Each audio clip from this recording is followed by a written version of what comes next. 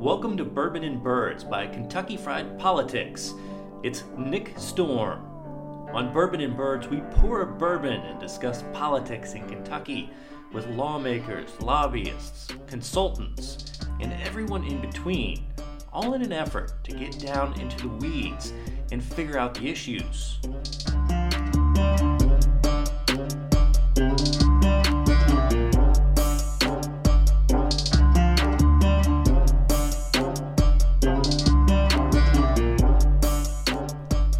This week's guest is political consultant Matt Daly, the former advisor to Secretary of State Allison Lundergan Grimes. Daly joined me in Lexington over a glass of James E. Pepper 1776 bourbon.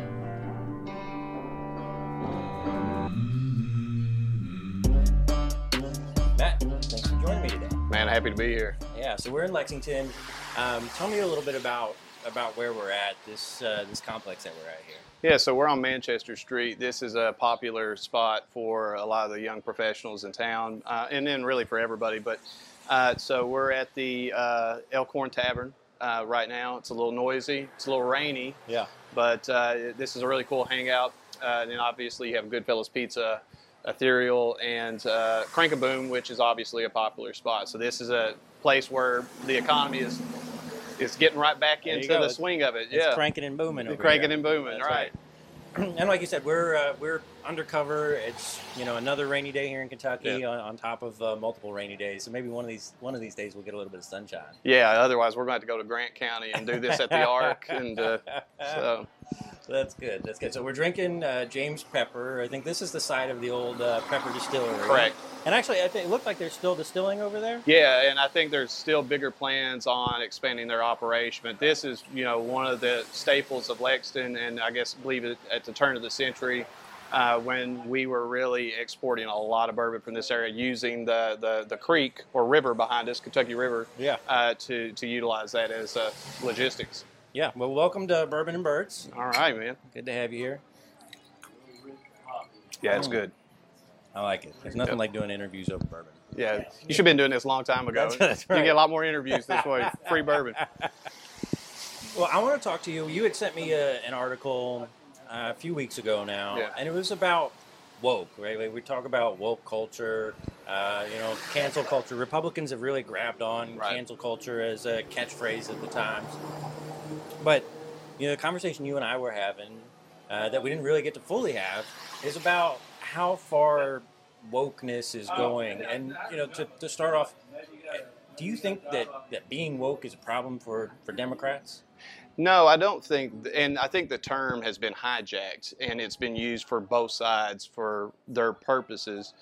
I think the article that I think I sent you it was James Carville really kind of just telling truth, and he probably had him a couple of bourbons, and then he was talking to a reporter, and he was just saying that, what we tend to do on the Democrat side is we put ourselves in boxes right away when we're discussing certain issues.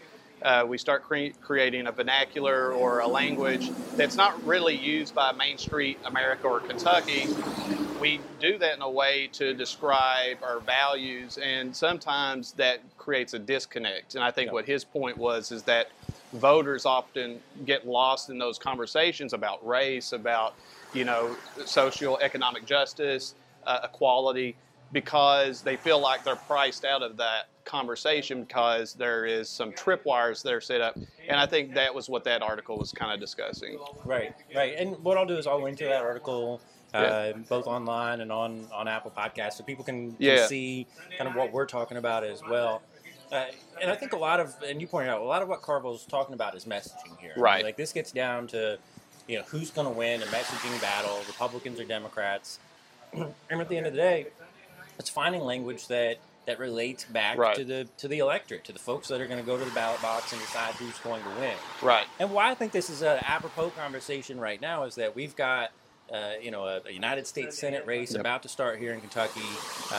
There's an exploratory committee filed for Charles Booker. Right. And obviously a lot of where he caught fire in 2020 was around race-related issues, protesting in Louisville and Lexington. Right.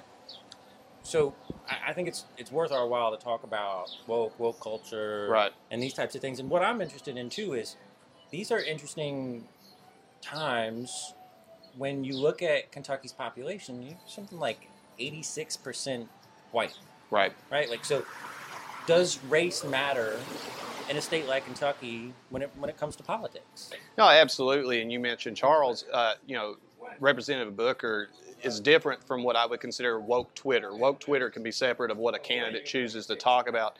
A lot of those values I'm going to share. I may talk about it in a different way. Mm-hmm. I think Charles is a little unique in that sense that he talks to folks and he is traveling, and as he's doing those things, he's not caught up in that. I think that's something that we see on the more Twitter left that is more evasive and causing some issues. But we find that on the day-to-day side of politics. Sure. So at that point where it's starting to cause some issues on the woke left or whatever it is, the radical left, whatever you want to call it, and we might be seeing this already, at what point do Democrats start to eat their own with this type of rhetoric? Well, one of the biggest things that we learned through these the presidential election where the House, the congressional side lost seats, while even though Biden won, we saw that we may have lost ground with Hispanics. Well, one of the things that's in that article is the term Latinx, and talking about how that's a term that is really just kind of made up by white liberal folks, and they're trying to be very careful in how they're talking about another culture. But in doing so, even folks who are Latino or Latina don't understand what you're saying because you've created a vernacular that they don't even share themselves. So I think that's one of the examples that it gives in that article. Yeah. So maybe it's a place where we've gone too far trying to be too PC. Yeah. And then we have the PC police out there trying to tell everybody, watch out or I'm going to cancel you. Yeah, and I think that has, like you said, it's a each your own. Yeah. To a certain point, politics is about addition. Mm-hmm. You've got to add people into your column. If you're really smart, it's about multiplication, and you're finding a way to bring people into your fold. You don't compromise your principles, but maybe you talk about things in a way that's a little more common sense, a little bit Main Street. And right now, Democrats do have some of those problems that are just in the way they're speaking. It can be perceived as being elitist. It can be perceived to be too academic. I think it was another term used in there talking about the faculty lounge, and our politics doesn't need to be the faculty lounge where it's the high and mighty Ivy Tower talking down to folks who you're trying to convince to be involved. Right. Well, you're not necessarily in politics anymore. Right. You keep a foot in both worlds, so to speak. You do the emergency management thing kind of as a full-time gig now. Yeah. But as you look out at Kentucky, and after you served Allison Grimes, Secretary of State's office, you were an advisor on her United States Senate campaign. Right. Is Kentucky a place where liberalism can survive and that Democrats can win? And I understand that those are two separate things. Yeah. Well, I think we do have a huge Senate race that's going to capture the attention of the entire nation here in another year. Actually, by the end of this year, we're going to be having a lot of folks, a lot of satellite trucks pulling in who are going to be chasing around Rand Paul and Charles Booker. The reality is it depends on the candidate, and I think that the candidate that we're that's lovely. Yeah, that's lovely. Hey, it's an active shot. That's right. That's right. I think Charles has a different race in mind, and I think he has. I think one of the reasons he's captured a lot of fire and a lot of wind in his sail right now is because of how active he is on the ground. I think people still want to see their candidates up close. Yep. Rand Paul has a kind of a reputation to be somewhat aloof and not as involved. So it depends on the aggressive contrast between the two of their aggressive politics and their retail side of it. Charles, I think, is prepared to do a heavy level of retail where we may see Rand Paul drop off from that, hoping that the demographics of the state pull him across, whereas Charles could catch fire with a couple of issues that we may consider liberal or to the left, but at the end of the day, they're something that are appealing to the main electorate for the state of Kentucky. Of course, we have to weigh the benefit of incumbency for Paul. Yeah. He served 2 terms. He's spent nearly 12 years in office now. He's seeking a 3rd term. So very high name ID. Yeah. Of course, Booker's going to have name ID heading into this race after coming off running in that Democratic primary against Amy McGrath. Yeah, and I think Charles is going to have a lot of influx of money and a lot of political capital right off. I think another thing that people will have to be wary on Rand Paul's side is I think the dirty little secret with Rand is he's wanting to run for president. Sure. So the fact is how much does he care about this race as opposed to setting himself up when, a lot of presidential hopefuls are looking at whether it's Ron DeSantis or any of these, if Trump drops out, who's going to be that heir apparent who's going to try to take on Biden? And we know Rand Paul sees himself as that. So that may play a fatal flaw in his campaign strategy going forward next year. So as a Kentucky Democrat, it's a difficult position to put you in. So I won't put you in that position.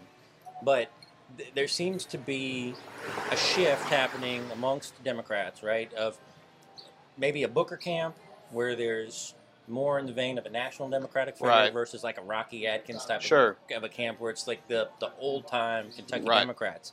Now, I'm not going to ask you what camp you fall into necessarily, but do you see that split starting to happen, and what does it mean for Democrats in the state?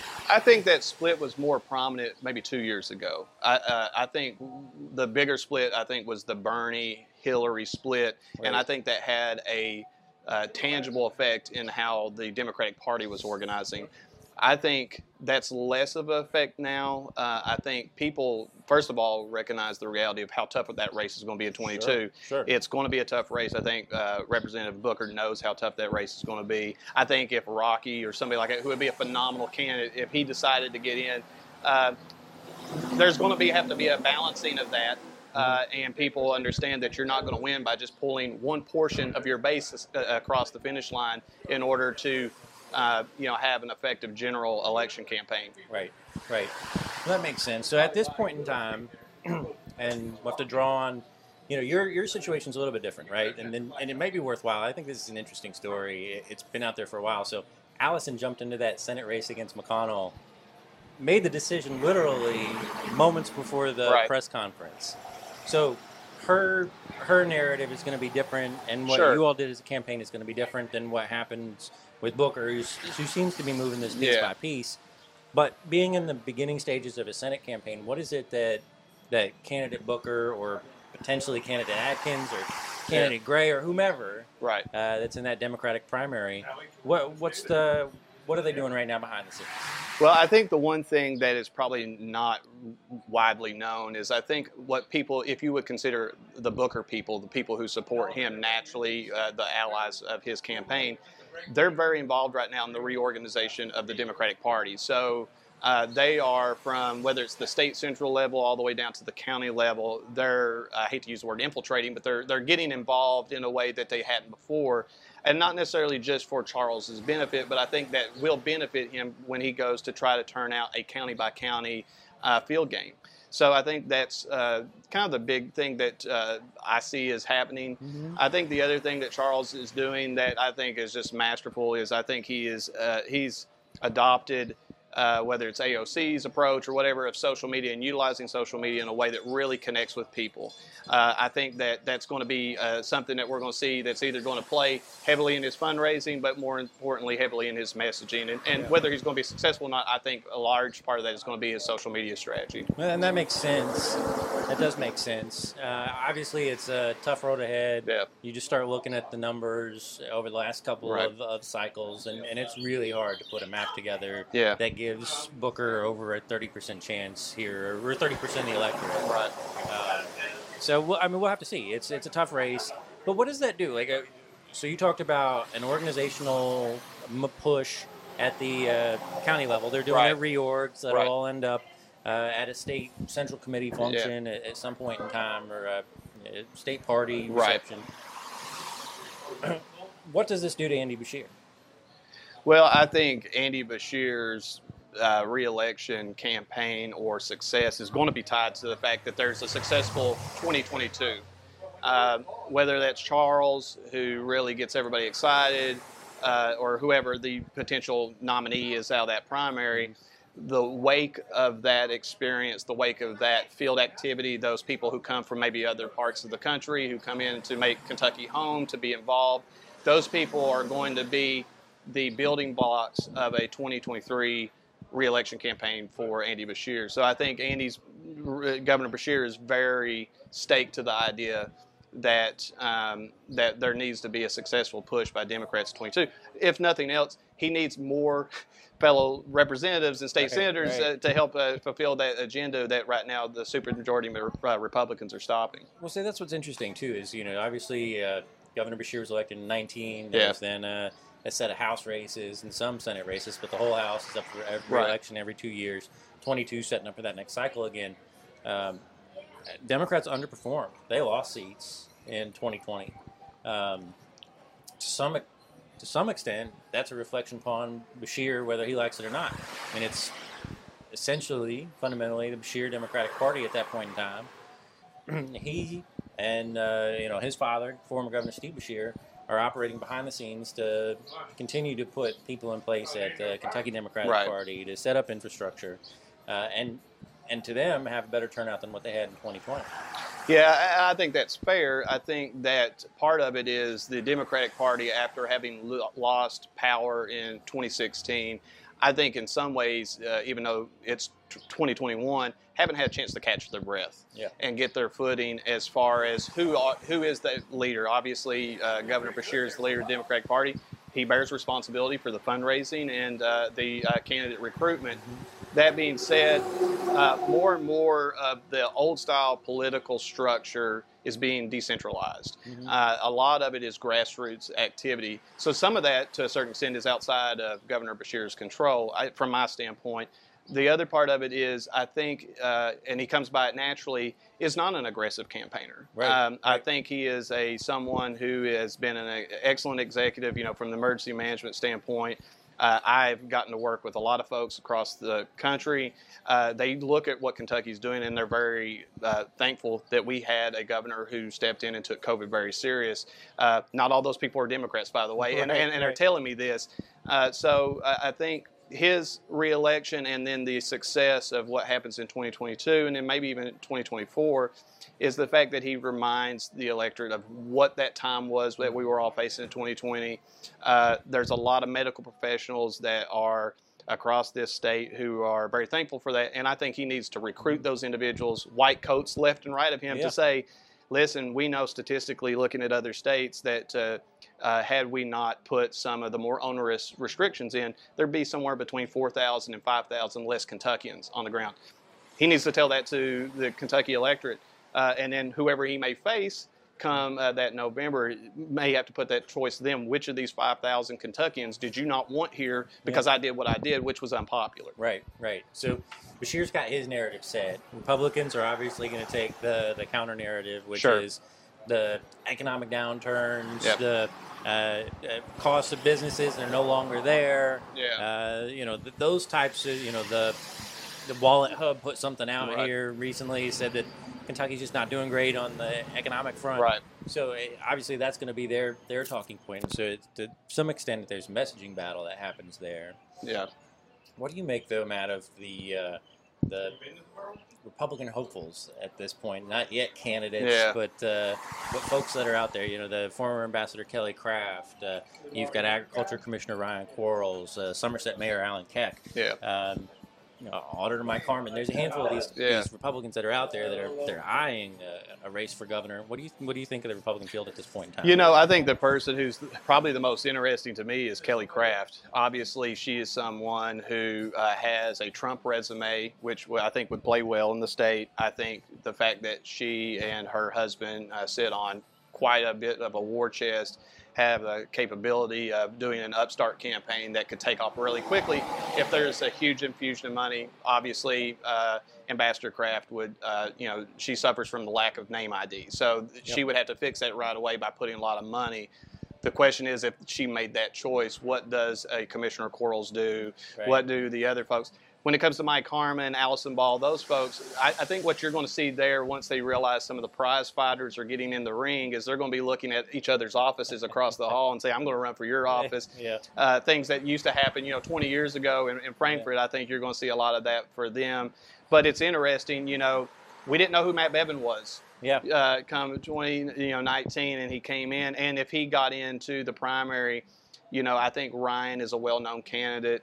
Some people even talk about Congressman Comer possibly getting in the race. So folks with those name ID, if they struggle to get started, and Matt Bevin is the name and you have a multiple individual primary, there's a chance where you're looking at Matt Bevin possibly getting in. I just have my doubts that he's serious about that. I think he's having fun teasing things out because that's just kind of his personality. But at the end of the day, I think Ambassador Kraft is someone I think to pay attention to because I think that she's somebody who apparently very dynamic as an individual and someone who would have the resources to put up a pretty big campaign. So a couple things on Kraft that I think are interesting, and I'm curious as a guy from Eastern Kentucky, a guy from the mountains. Yeah. Her husband, his money comes from the coal industry. Right. How does that play in East Kentucky? Here's somebody who married into this coal money, and oh, by the way, this money came from, you can make an argument the money came from the pockets of the miners, the guys that were doing the work. How does that play in East Kentucky? Well, it's going to play terrible for the Democrats. She's not going to win a lot of Democratic support from that. Yeah. But I think that's something that gives her probably some initial credibility with the region, the fact that she can claim that her family has been so involved in the coal mining industry. But the fact that coal is really not even the war on coal, which was a culture war wrapped into an economic argument, is less of a thing today. Right. It's less of a battle axe that folks like Senator McConnell and others wield. I don't know that she can or wants to pursue a war on coal messaging. It might make sense for her because of her background, and it might be able to cover up some of the things that we know that are some negative feedback she's going to get from the fact that your husband's been so involved in the industry, where we've had mining deaths. We've had folks who are still suffering from black lung. We have folks who are constantly suffering from the pains of breaking their back to keep the lights on in our state. And sure, we've got a region that's been out of work, a bunch of promises that were made to put that region back to work, and a couple of people with a whole bunch of money in their pocket.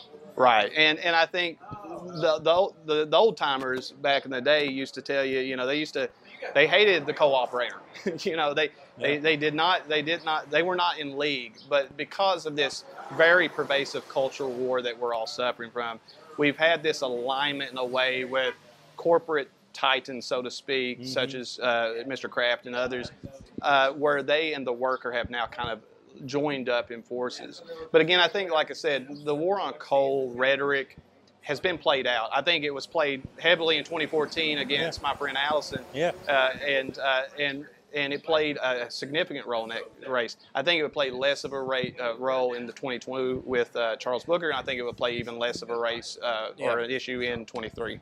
Yeah, I mean, how can you claim it at this point? We've had 4 years of Matt Bevin. We've got all but one federal elected. Right. That's a Republican. At this point in time, if Republicans wanted to take action and knew a solution in Eastern Kentucky to the issue about coal, then they would have done it. Yeah. And let's be honest, there's market forces at work in Eastern Kentucky that predate President Obama, that started under the George W. Bush administration, that led to the decline of the coal industry.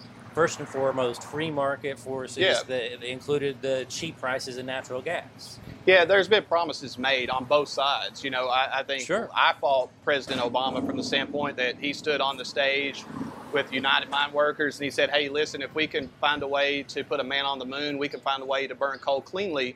But then when he took office, obviously that 50-year investment was just not worth it. We're moving towards these renewables. Obviously, Trump came down in a really $10,000 suit, made a digging motion. That clearly didn't fix the coal economy. But at the end of the day, I, as a proud Eastern Kentuckian, I want to see coal come back in some capacity so there is employment. Yeah. I would love for us to mine all of it. The problem is you could fill up this parking lot right now with coal and you can't find an investor who's going to purchase it. Right. So I think the one thing that I'd love to see out of candidates in 22 on both sides is talk about the smart economic elements that come into play for coal. Yeah. It's an easy thing to just say I'm for it, I'm against it, but then what's next? And, there's a lot of responsibility that happens both on the Democrat and Republican side for the fact that the industry has continued to go downhill and there's nothing been to replace it. Mm-hmm. So for Eastern Kentucky, beyond coal, I mean, at what point, maybe we're past it at this point, but at what point is there an honest discussion with people from Eastern Kentucky that coal's probably not coming back? We'd love to bring it back if we could, Right. but not coming back. We've got to move on. We've got to, there's going to be re-education efforts. There's going to be smart technologies put in place. Right. We're going to put new industries here. We're going to bring high-speed internet. When did those conversations start happening? Well, I think, one, I can speak for Eastern Kentucky is ready to have that conversation. Yeah. They've been ready for it. Their campaigns are these big tents. They pop up, they come into town, and they whiz out, as soon as they got their guy elected or their gal. And there's not really a sustainable conversation that happens in the wake. That's why I think someone like Representative Booker may have a chance, because he can say, we've tried it all, and let's try this. And the reality is there's no reason why solar panels should not be made in Martin, Kentucky, or in Floyd County. There's no reason why, whether it's microchips or whether it's any kind of renewable energy source, I would hope that the Biden administration takes a look at the fact that the coal economy has gone away and start investing resources in the area that's been most affected by it, to put those people back to work, to create the jobs of the future, to create renewables, to where we can start creating that wealth that was once there 20 and 30 years ago. I think that is something that I anticipate to hear more from the Biden administration going forward, about large-scale plans that may have something to do with the transportation bill. I think there's a lot of talk about what Joe Manchin is for and against, but I think a lot of people think that there's a lot of, can this happen in West Virginia, as opposed to what does Mitch McConnell get out of it, other than, he doesn't want the president to obviously get a political win. So we'll have to wait and see. But, I'm really, my heart still goes out to people in East Kentucky. They have valid reasons for voting for whoever they vote for, but at the end of the day, they feel they're still left holding the bag, and we don't have a solution. And, the fact is they also accept that it's not a silver bullet. Yeah. There's not going to be one industry that's going to come in, whether it's telecom, whether it's transportation, whether it's the energy sector. They're hungry for something. And I tell you, we're losing more and more of those technical skills. If we go to Mars and drill, we're going to take a coal miner who's going to be part of that, because they have such a highly technical skill set. But we're losing that in our state. They're moving off to states like Michigan or Florida to pursue another career. Well, I'd love to have you back and just talk Eastern Kentucky at some point in time. I'm going to pivot with you real quick, give you a chance to talk about both the podcast that you're doing and the work you've done post-politics. Yeah, so, podcast we're doing, Kentucky Bluecast, me and my friend Lily Rochelle, former KET producer, dynamic person. Great person.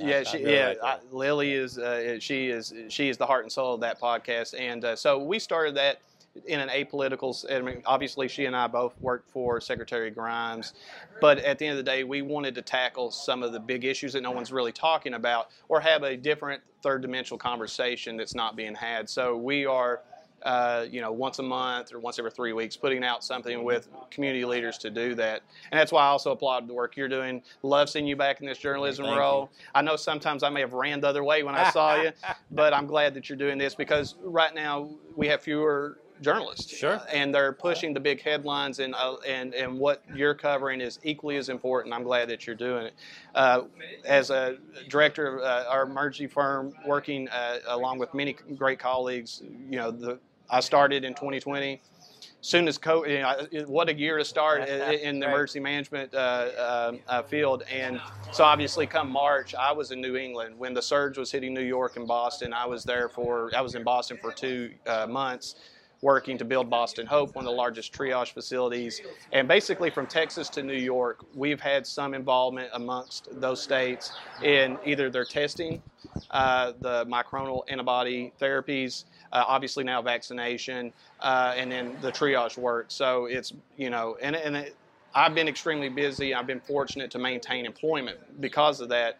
The work of hurricane and storm events, in 2020, we not only had COVID, but we also had 3 hurricanes, 2 ice storms. So we had to manage that while in a pandemic, and doing that with social distancing, following the CDC guidelines, has been tough. But our firm has been able to effectively set a lot of industry standards as far as how do you do these wraparound services that we provide, and it's been a welcome change in my life, and I really enjoy our work. That's fantastic. Matt, thank you so much for joining me. Kentucky Bluecast. You can find that on Apple Podcasts. And, anywhere you get your podcasts. Yeah. All right. Thanks, Matt. Thanks.